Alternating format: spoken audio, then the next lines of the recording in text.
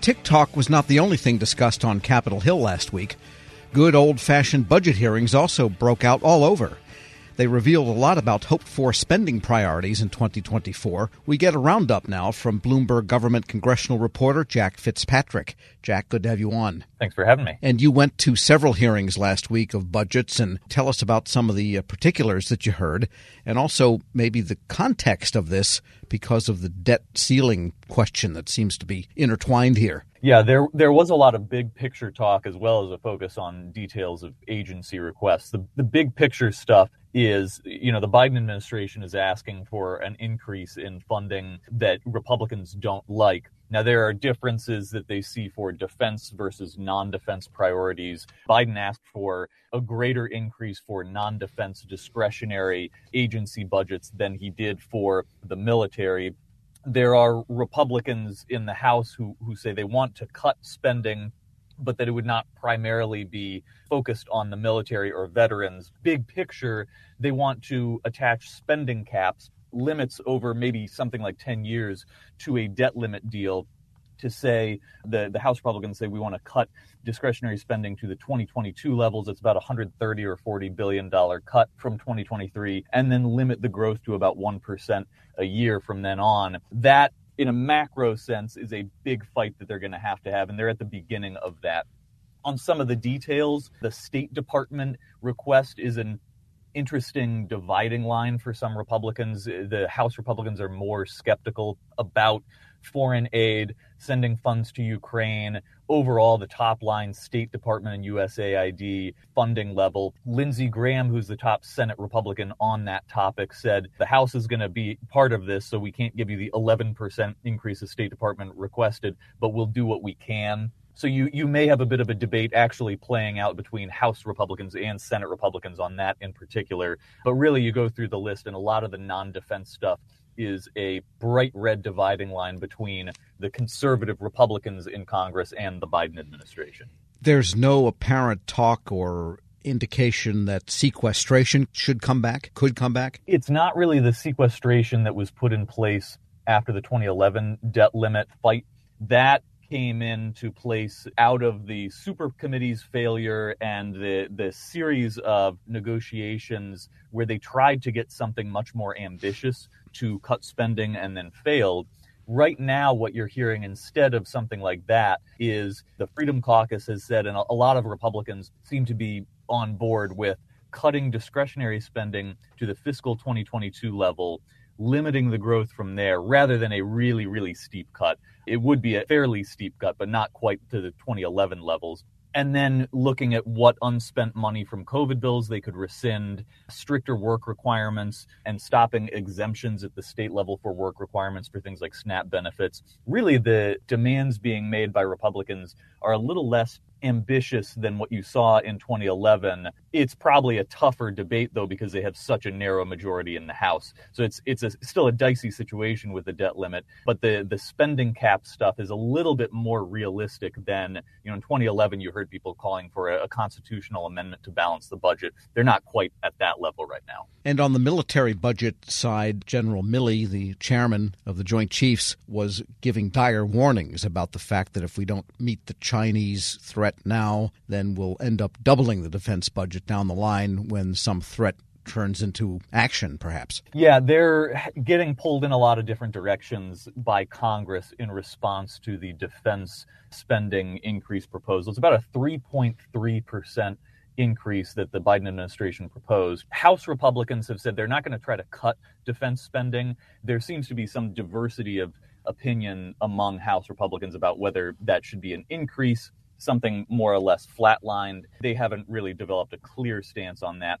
Senate Republicans, including people like Senator Graham and others, have said a strong defense number is a priority for them. So that, in addition to some of the foreign aid, State Department stuff, is potentially a fight among Republicans. Meanwhile, you have progressives. Barbara Lee in the House, who's interested in becoming a senator from California, raised this. It's been a little quieter lately, but she said the progressive position from members like her is that they should cut $100 billion from the defense budget. There was some pushback even from OMB Director Shalanda Young. This is an area where the most progressive sort of anti-defense spending progressives have probably lost the bulk of their party's support, and there's interest among the most mainstream sort of leadership-aligned Democrats in at least some sort of increase in defense spending. We're speaking with Jack Fitzpatrick, congressional reporter with Bloomberg Government. And did the inflation effect come up? Because, Democrats that want to increase spending, they are in a tough political shape, talking about one reason for that being inflation, because then they're seen as responsible for the inflation simply because of the fiscal policies and the monetary policies under the Biden administration. Yeah, that came up a lot. That is going to continue to sort of dominate the conversation around spending. The response from the Biden administration is, yes, we want an increase in discretionary spending. And there are some other things, they want a revival of the expanded child tax credit. They proposed about $2.9 trillion in deficit reducing tax increase measures for people making more than $400,000 a year, billionaires, minimum tax, that kind of thing. Those are not going to get bipartisan support in a divided Congress. That's obviously not going to happen. So the conversation has then sort of been shifted away from either party's big, ambitious goals for tax revenue and major spending cuts, and has kind of been narrowed down to what do you do with the discretionary budget, which is not even half of the whole federal budget, but that's sort of the manageable thing that they will have to have a deal on. So a lot of the lofty speech about the trajectory of the debt and deficit, it has come up. But really, the negotiations are, in a practical sense, focused on a smaller part of the federal budget. I don't think they even believe it themselves when they say it. And the other question is, with the hearings happening, what sense is there that these will translate into actual bills that they'll vote on at some point and maybe avoid the usual problems at the end of the fiscal year? They're actually pretty ambitious about setting a schedule there. House Republicans came in and said, we have the majority. One of our top priorities is we are going to vote individually on each of our 12 appropriations bills. That may have even kind of scared the Senate into taking action. The Senate hasn't even been holding markups lately. They didn't hold markups last year. They marked up a couple bills the year before that, but they hadn't been doing floor votes. There was a bipartisan agreement recently among Senate appropriators that they are going to try not only to get going on markups, but they're going to try to have a bipartisan deal among themselves on the top line spending figures, and then start holding their markups. They said the beginning of the markup season no later than Memorial Day. So get started in May, which would be a lot better than, last year the Senate Democrats put out their appropriations bills as like a press release at the end of July and didn't vote on it. So there's a lot of action there, and there is some hope that it'd be tough to get all 12 enacted by the September 30th deadline, but something like getting a couple of them done and then a CR for the rest would be a somewhat realistic accomplishment that senators are pretty excited about.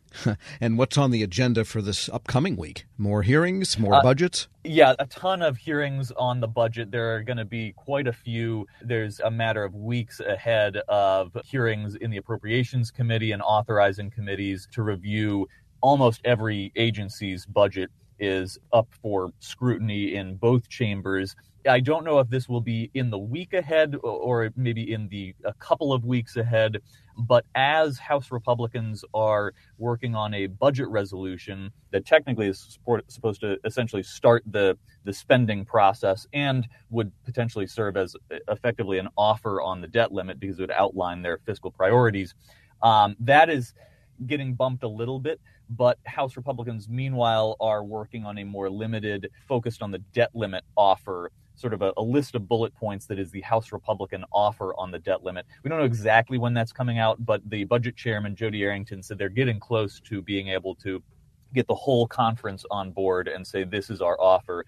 So there's work a little bit longer on a budget resolution and a lot of these hearings, but also in the fairly near future, something on the debt limit from the House Republicans. Yeah, so maybe they could sing out their bullet points on TikTok and kind of bring it all around. I think they would be loath to do that, especially given the hearings that happened in the last week. Right. Jack Fitzpatrick is congressional reporter with Bloomberg Government. Thanks so much. Thank you for having me. And we'll post this interview at federalnewsnetwork.com/Federal Drive. Subscribe to the Federal Drive wherever you get your podcasts. Hello, and welcome to the Lessons in Leadership podcast. I'm your host, Shane Canfield, CEO of WEPA. Today I'm thrilled to be joined by Dr. David Wilson, president of Morgan State University. David has had a fascinating career and has garnered a long record of accomplishments from more than 30 years of experience in higher education administration. Came to Morgan State in 2010 from the University of Wisconsin, where he was chancellor of both the University of Wisconsin Colleges and the University of Wisconsin Extension. Before that, he held numerous other administrative posts in academia, including vice president for the University of Outreach, associate provost at Auburn University, and associate provost of Rutgers. And when we were talking earlier, too, you had just mentioned that you had a wonderful nomination at the American Academy of Arts and Sciences. And David, thank you so much for joining me. Shane, it is indeed a pleasure to be invited into this conversation with you. It's not in your in the short bio here, but I also know you served in some capacity in the Obama administration. Yes, I did, as a matter of fact. As I was leaving the University of Wisconsin, where I oversaw the UW colleges, I accepted the presidency at Morgan. And on my way into the presidency at Morgan in 2010, my name was advanced to President Obama to be considered as a member of his board of advisors on historically black colleges and universities. And so I accepted and served there for 8 years during his 2 terms. Amazing. You've had a fascinating career at numerous universities across the U.S. How did you become passionate about the education field, and what are some of the biggest lessons that you've learned? First of all, I was made aware of a quote by Horace Mann, who was a great 19th century educator who really gave rise to public education in the United States. And he was the first to utter the phrase that education is the great equalizer. And why that resonated with me was because I grew up in abject poverty in rural Alabama, and there was no law in Alabama as I was growing up that required black kids to go to school. I was kind of shut off from formal education on a consistent basis. I didn't get a chance to go to school full time until I was in the 7th grade. We lived on property there that were owned by the white landowners. And so the owner of the property, a white woman, would bring down to this little shanty that we lived in, and she would bring Look and Life magazines. My mom, she would make us as children plaster these pages of Look and Life magazines against the wall of this little shanty to keep the cold wind out. I would take a kerosene lamp and go around the walls reading those articles in Look and Life magazines, which is when I first came across the phrase of Horace Mann. From that point on, I committed myself, to education. It's an amazing story, and 2 things occur to me. One, it's almost incomprehensible that this happened during our lifetime. That to me is almost shocking. It's also truly inspiring that you recognized that you could do more and sought out to do that and were successful at it. So when you think back on that experience, how has that informed, shaped, influenced your leadership position now as president of Morgan State? It had to have an impact, but how would you articulate that?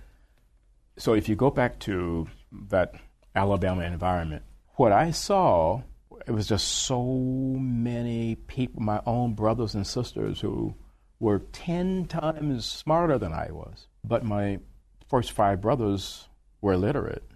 They never got an opportunity to show the nation how brilliant they were. Therefore, I really took on this whole notion that my life had to be about ensuring that individuals who were drowning in potential and they didn't realize it would be in a position where they would realize it. I was never ever about positions that would enable me simply to replicate privilege. I don't care where you went to school. I don't care what type of family you came from. I think that's where sometimes we kind of get education wrong. We have institutions that want to define themselves based on how many students they don't admit. I'm about just the opposite, taking individuals who are absolutely stellar and don't realize it and bringing that into existence for them. You've had so many opportunities that you could do other things, perhaps at larger organizations. But you're where you want to be on purpose, by design, for the kinds of reasons you just talked about, that it's fulfilling. But can you talk a little bit more about that? There have been so many so-called top 50 institutions in the United States that have come aggressively after me. And, I flirted with a couple of them, and I went home to Alabama because these two were very serious. And my family is brutally honest with me, and they keep me grounded. So I flew down and began to talk with them about these institutions that were coming after me. I was thinking they would be impressed. And when I finished, my youngest sister said to me, "Now, are you finished? Clearly, we are not understanding why you would even consider leaving Morgan." It just reassured me that I'm living my purpose at Morgan. And it is joyful to be at a place where you want to be versus being at a place where others think you should be. One question that I always have to ask, is there one leader or maybe a couple of leaders that have inspired you, you mentioned Horace Mann, I don't know if that fits in this category, but what might be a couple of leaders that you remember that inspired you, that gave you purpose, helped shape your life? In 1989, when I was selected as a W.K. Kellogg Fellow, we had to be introduced to leadership that was different in a lot of ways than the leadership that we had been exposed to. In February of 1990, Mr. Nelson Mandela was released. And that's where I wanted to go and meet Mr. Mandela. We had no idea that he would grant an audience, and he did. He granted an audience, and Mr. Walter Sisulu did as well. So here I am, having grown up in Alabama. I harbored some anger toward the society there that kept me from realizing my potential, and then kept so many others like me from ever realizing their potential. At the end of a conversation that we had, someone asked Mr. Sisulu, "We're leaving this conversation thinking that you harbor no anger towards a society that locked you away for 27 years. Are we leaving with the correct conclusion?" He said, "I harbored no anger or bitterness towards a society that locked me away for all of those years, because I and others like me knew that what we were doing was the right thing. If you commit yourself to doing the right thing, there should never, ever be any space in your heart for anger or bitterness." And that was transformational for me, and why I respect and admire Mr. Nelson Mandela and Mr. Walter Sisulu today. That is a great story, and it, with all the accomplishments through your life, I'm sure it had a great impact on your ability to go as far as you have, and you're still going.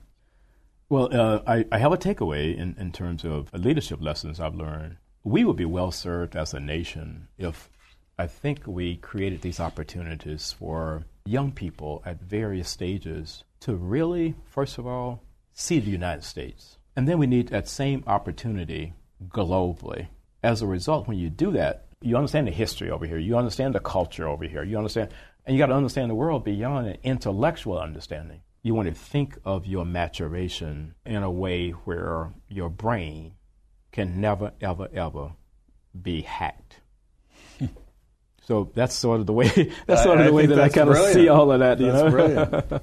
And being born in rural Southwest Kansas, flyover country, as they say, I can tell you that your comments about travel and getting out, not just reading about it, but actually traveling, it really is important.